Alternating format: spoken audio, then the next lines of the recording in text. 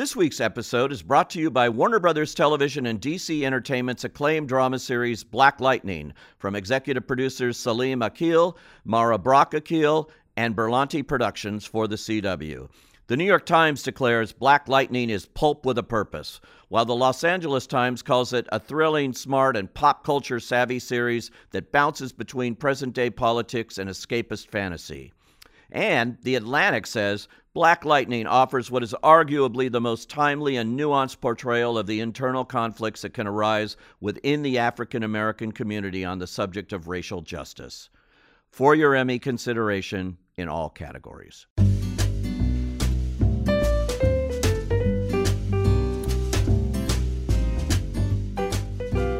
Hi, I'm Dominic Patten. And I'm Pete Hammond. And this is the Deadline Podcast TV Talk. Today we'll be discussing the Emmy contenders for Best Actress in a Comedy Series. Plus you'll hear my interview with Norman Lear from One Day at a Time and Dominic's interview with the cast and creators of TNT's The Alienist from our annual Emmys Contenders event. But before we get into those, we're going to talk about Best Actress in a Comedy Series. Now, Julia Louis-Dreyfus, she's owned this, but she's actually not eligible this year after 6 years in a row winning. But there is a lot of great thespians from the small screen who are going to be out here. The question is, who will take away the Emmy? And I will put my bet down right now. It is going to be Rachel Brosnahan from The Marvelous Ms. Maisel. She won the Golden Globe, and she is taking the Emmy. I agree. I think that she's the front runner for sure. Shortest debate in our entire history, Mr. Hammond. You never agree with me. I agree with you this time. I think that she's the front runner for sure. Whether I would say that 5 months out as definitively as you said that, I think that's a little dangerous. But there's no question. Well, danger's my middle name. It's a great role. First of all, it's just one of those roles that actors, and let's face it, it's only actors that vote in the Emmys, even in the final Emmys for acting. It's only the actors branch, and this is an irresistible role for an actor. Oh, just great. I mean, Amazon have obviously made a big shift in their programming from how they started out, where I always thought they excelled in the quirky and the eccentric and the avant-garde, a lot of which was provided by Jill Soloway, but also great shows like Patriot. They've moved obviously more to a mainstream approach. There's talk that Jeff Bezos, with this Lord of the Rings series they're looking to find their Game of Thrones, even more so being that Game of Thrones is coming to an end. I think, though, The Marvelous Ms. Maisel, which is brought to us from the creators of the Gilmore Girls, is actually something which nicely bridges the eccentricities which Amazon excelled in and a really, really accessible show that people just love. I mean, it's based on the idea. I mean, in many ways, when I first saw it, I thought, and I love it, but I thought in many ways it was like, well, this is the life of Joan Rivers, fictionalized. Here's a 1950s New York housewife, incredibly comfortably ensconced in Manhattan, with everything that you'd want, living the American dream, and then her husband, who desires to be a comedian, leaves her and her baby, certainly left her in some degree of social disgrace and many other things, and she turns out to be the grand comedian of all this. And her arc in this, and plus, I got to be honest with you, anything that has a cameo by anyone playing Lenny Bruce or the real Lenny Bruce, I'm in. Yeah, plus she is a Lenny Bruce style comedian here. I mean, I wouldn't say this is like a, yuck typical comedy that she's doing there, and that's what makes it really interesting too. And there was some talk that this might have been entered into the drama category. That's been cleared up. It has been. No, I was interested about that. So how you understand the nuances of the category rules so well. So how would that have worked? I mean, it's clearly a comedy. Well, some didn't think it was clearly a comedy. First of all, it's an hour. I call it the Shameless syndrome. And when I was on the board, Showtime wanted Shameless in the drama series category, and so they entered it the first couple of years, 2 or 3 years, as a drama series against the wishes of its creator, who then came to the board, well into the run of the show, wrote a very convincing letter that he'd always, just as John Wells I'm talking about, that he'd always considered it a comedy, but had problems with blowback from some Showtime executives who weren't there, no longer there. he pleaded to the board to switch it to comedy, and that was allowed. It's happened with Ally McBeal as well in the past. These shows that are on the line, and they're all hour shows, so they don't fit the traditional thing that we think of in the comedy series categories. But that was the whole thing with Mrs. Maisel. Would they go for drama? But I always thought they would be in comedy because that's where it won its Golden Globe. That's where it was nominated in the Guild Awards overall. So it belongs there, and I don't think that will be a factor in hurting Rachel Brosnahan's chances. Now, other people that will be coming back are probably a repeat of last year. I would see Allison Janney and Mom and Tracy Ellis Ross and perhaps Pamela Adlon. Ellie Kemper seems to be. Oh, I think Pamela is actually. I think if you've seen season 2 of Better Things, you know that Pamela has, like Donald Glover did in many ways with Atlanta, going to Atlanta robbing season, which was their season 2 under a slightly different name. That she has taken a really good show and turned it into a great show. And I think that I get the impression among Academy voters, there's a lot of affection for Pamela. Some of it coming over from her years on Californication, some of it coming over the first season of Better Things. That nomination last year was a real boost for a show that had showed up on FX the way it had. I think that she and the material that she has done, and the fact that the character she plays is a working Hollywood actress, former child star, I think that also has a lot of affection with Academy voters. So I actually do think if Rachel is looking at someone she needs to look over her shoulder, someone she needs to keep her eye on, Pamela's the one. Could be a surprise there for us in that's a little bit more of a sleeper. But you're right, and she came out of the box last year, right out of there with a nomination. So that was an eye-opener. So I do expect her to come back, and I expect Jane Fonda and Lily Tomlin, since Jane finally broke through in the category last year. Lily's been nominated year after year, was even on the Board of Governors with me. She's well loved by the Academy, obviously.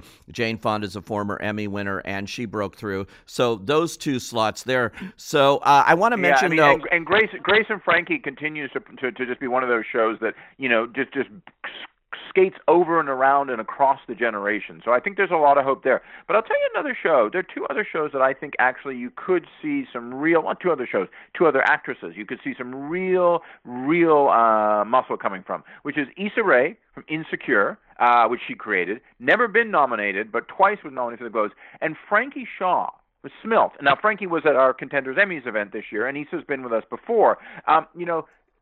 Frankie was also nominated for the Globes. Smilf has been one of those shows. I feel like whenever we talk on these podcasts, I only mention the shows I like, which is maybe the nice thing to do because I can be nicer on the podcast than I can be on video, where you can see my face sneering. But Smilf is such a great show and so well conceived and constructed, and Frankie is the lead character, and it is just brilliant. So I really do think, for me, I could see this breaking down to being Rachel for Marvelous Miss Maisel, Issa for Insecure, Frankie for Smilf, Jane and Lily, or Jane or Lily for Grace and Frankie, and Pamela. I really think that those are the front nominee contending runners. Now, we're going into FYC season. Everyone's doing everything. What I'm saying now means nothing 2 weeks from now, means nothing 5 months from now, and certainly by the time we're in the home stretch towards the end of the summer and going into the fall, these cards could be completely splayed across the date. Yeah, and let's mention Allison Janney. I briefly mentioned her for Mom. Last year, she went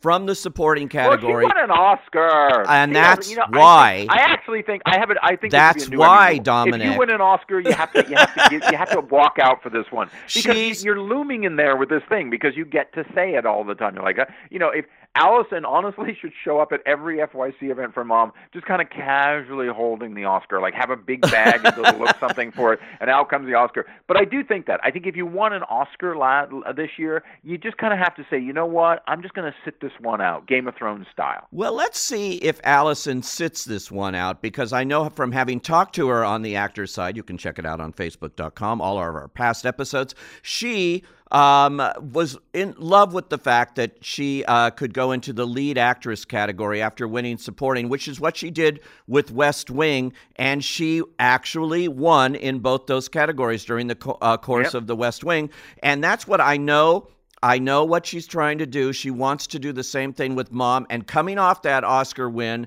this would be a great opportunity to show that she's got the momentum coming in there to do that. She's certainly front of mind, and everybody's seen her, obviously in the movie role. So let's see what happens there. And quickly before we go away, why aren't we talking about Deborah Messing, a former winner here? We talked about Eric McCormick in our last podcast. Why aren't we talking about Deborah Messing? I know what you're saying. I know she's been nominated 5 times. I know she won once, 2 for Will and Grace, and Will and Grace is back, Lucy. She's a great comedian.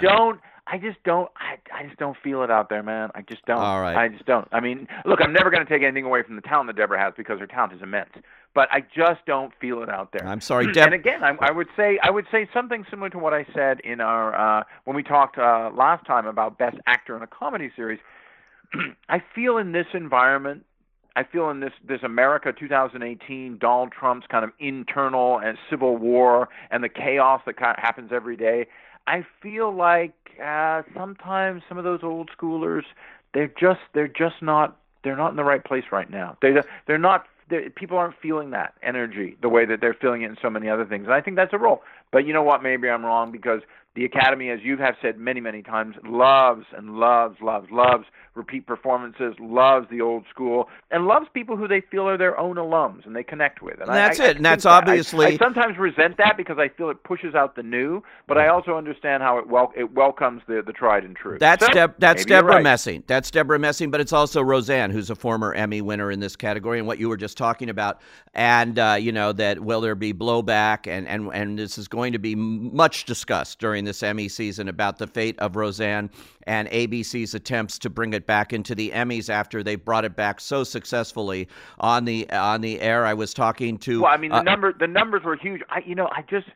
See, Roseanne is interesting because Roseanne almost is a podcast unto herself in more ways than one, and and she will certainly rip us a new one on Twitter, as she does so many people. I feel like Roseanne is a polarizing figure, and kind of always has been. I remember when the show debuted, when I was in college. I spent way too long talking about Roseanne as opposed to Kierkegaard, but I felt like I feel like the Trump stuff, even though it was only in the first episode, even though a huge spotlight on it, and she's saying how she voted for him, and she wants to talk about the voters that did vote for him, and he got on the phone with her and he tried to take credit for some of her ratings, which probably didn't make her very happy. I feel like maybe that flew too close to the fire for some people. I don't know. Maybe ABC can make it work. I feel like, as you've said before, that John Goodman can definitely get the love. I feel like Roseanne herself, maybe they're bringing it back, so there'll be another season, maybe that season 2 or season 12, I think, if it's or 11, if you add it to the previous years. I think that might be the one. I just think right now she's too. There's a little bit of radioactivity there. Well, maybe I'm wrong. The fate of hang on. The fate of Roseanne is a question mark with TV Academy voters. We don't know. There's really little precedent for this kind of trend going on, and particularly for this show coming back as big as it did. So we'll see there. I don't know. I mean, to be continued, as Norman Lear likes to say. Now, speaking of which, I know we're going to be talking to Norman Lear, but before that, talk about something that's not quite radioactive, but lightning in a bottle, a word from our sponsor. This week's episode is brought to you by Warner Brothers Television and DC Entertainment's acclaimed drama series Black Lightning, from executive producers Salim Akil, Mara Brock Akil, and Berlanti Productions for the CW. The New York Times declares Black Lightning is pulp with a purpose, while the Los Angeles Times calls it a thrilling, smart, and pop culture savvy series that bounces between present-day politics and escapist fantasy. And The Atlantic says Black Lightning offers what is arguably the most timely and nuanced portrayal of the internal conflicts that can arise within the African American community on the subject of racial justice. For your Emmy consideration in all categories.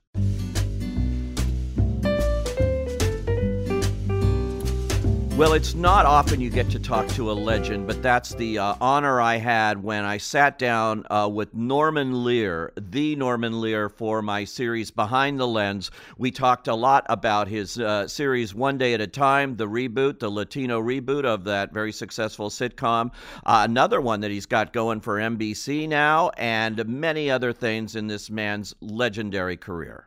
You know, this show, not only, coming back now and all the things it's about, but it's so timely now. I mean, the second season, you're dealing with naturally with a lot in the era of Trump, you're dealing with a lot of things that certainly affect the Latino population and the characters. Well, the fact in the that show. Both she and her husband, who isn't on the scene,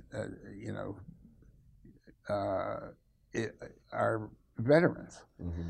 She is back and he still comes back for a little bit and then goes back to Afghanistan. Oh, yeah. So we're very current in that sense, and it means a lot to the whole cast to be living that. Yeah, and to do it every week and deal with it, just be upfront about it, right? And then Justina Machado, a Latina mother, having to earn a living for the entire group. Yeah. A lot of... That may be as big an issue as we could face in our America today. There were gay issues. There were a lot of issues. This is back to the golden age of the 70s, which is interesting. When you had those series of shows, 1, 2, 3, 4, 5, that dealt with these kinds of issues and things. At that time, it seemed to me that was in the Nixon era. Mm-hmm. And now this is a perfect kind of thing to go back to now, because of maybe... I didn't think of that. It seems like... But I will not say whatever this is. Yeah, well, you're still very, very, very politically active, and I know People for the American Way is still going strong. Are you still sending...